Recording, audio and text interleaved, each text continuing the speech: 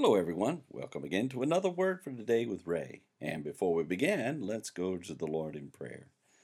Heavenly Father, we thank you that we have another opportunity toward the end of our day to be able to share in your word, to listen to you through the words that are in your scriptures, to study the book of Esther, and to know that you desire for us to know your ways. You desire for us to know you and your Son Jesus. And I pray that you will teach us by your Holy Spirit today all the things that are true, and then empower us to live according to those things. And we'll give you thanks for these things in Jesus' name. Amen. The title to today's lesson is The Gallows Stands. It's taken from the book of Esther, chapter 7 and verse 9. Haman and his plan were exposed, and now the king was angry. Queen Esther held two banquets wherein the king asked her for anything she desired, up to half his kingdom, and all she pled for was her life and the life of her people. When the king asked who and where the man was who devised this wicked plan, she named Haman as the culprit. King Ahasuerus rose angrily from his banquet table to retreat to his palace garden, only to return to find Haman begging for his life upon the bed of his wife, Queen Esther. That act was Haman's last, because the king's chamberlains ran in, covered his head, and in chapter 7 and verse 9 of the book of Esther, we see the rest of Haman's fate.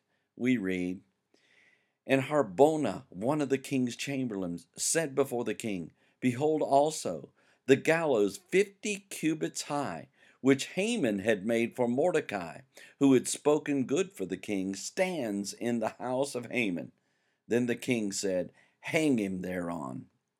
The verse begins, And Harbona, one of the king's chamberlains, said before the king, Behold also, the gallows 50 cubits high, which Haman had made for Mordecai. Harbona means donkey driver, and he was one of the 7 original chamberlains we read about in chapter 1 in verse 10. Isn't it interesting how he knew about Haman's gallows? More than likely the gallows stood out in the town when it was built, but there seems to be some indication that what was meant to be specially revealed for Mordecai's death was quite conspicuous. It is quite possible that since Harbona worked so closely serving the king, that he was aware of Haman's plot to kill Mordecai even before the king was. We remember that Haman had not even told the king about his plan for the gallows as yet. Nonetheless, the very execution chamber that was meant for Mordecai was offered as the device upon which Haman would die. The verse goes on to say, Who had spoken good for the king, stands in the house of Haman. Then the king said, Hang him thereon. Notice that Harbona also knew about the good that Mordecai did for the king.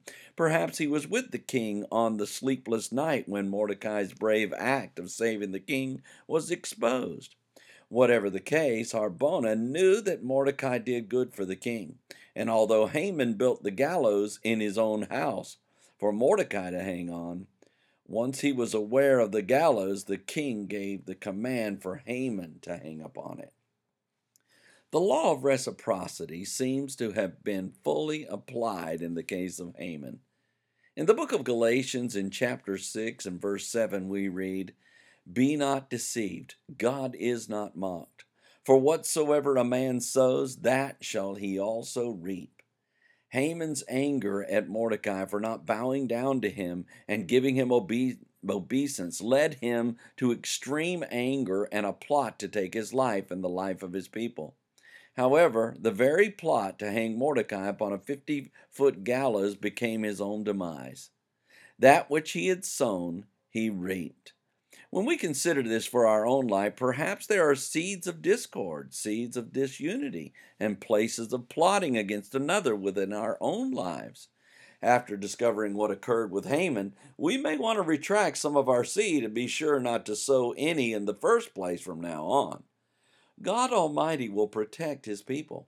And although Haman thought he was in the place of advantage and privilege, Esther soon revealed that he was not. Let Haman's fate be a steady reminder to us that God is always in control. And even when it doesn't look as though he is, he always has a plan in mind. Next time we will see Haman's sentence carried out. So read ahead and we shall join together then. Until tomorrow, there is more. And may the Lord bless you and keep you. May he make his face to shine upon you and be gracious unto you. May the Lord lift up his countenance upon you and give you peace as you continue to study his word in Jesus' name.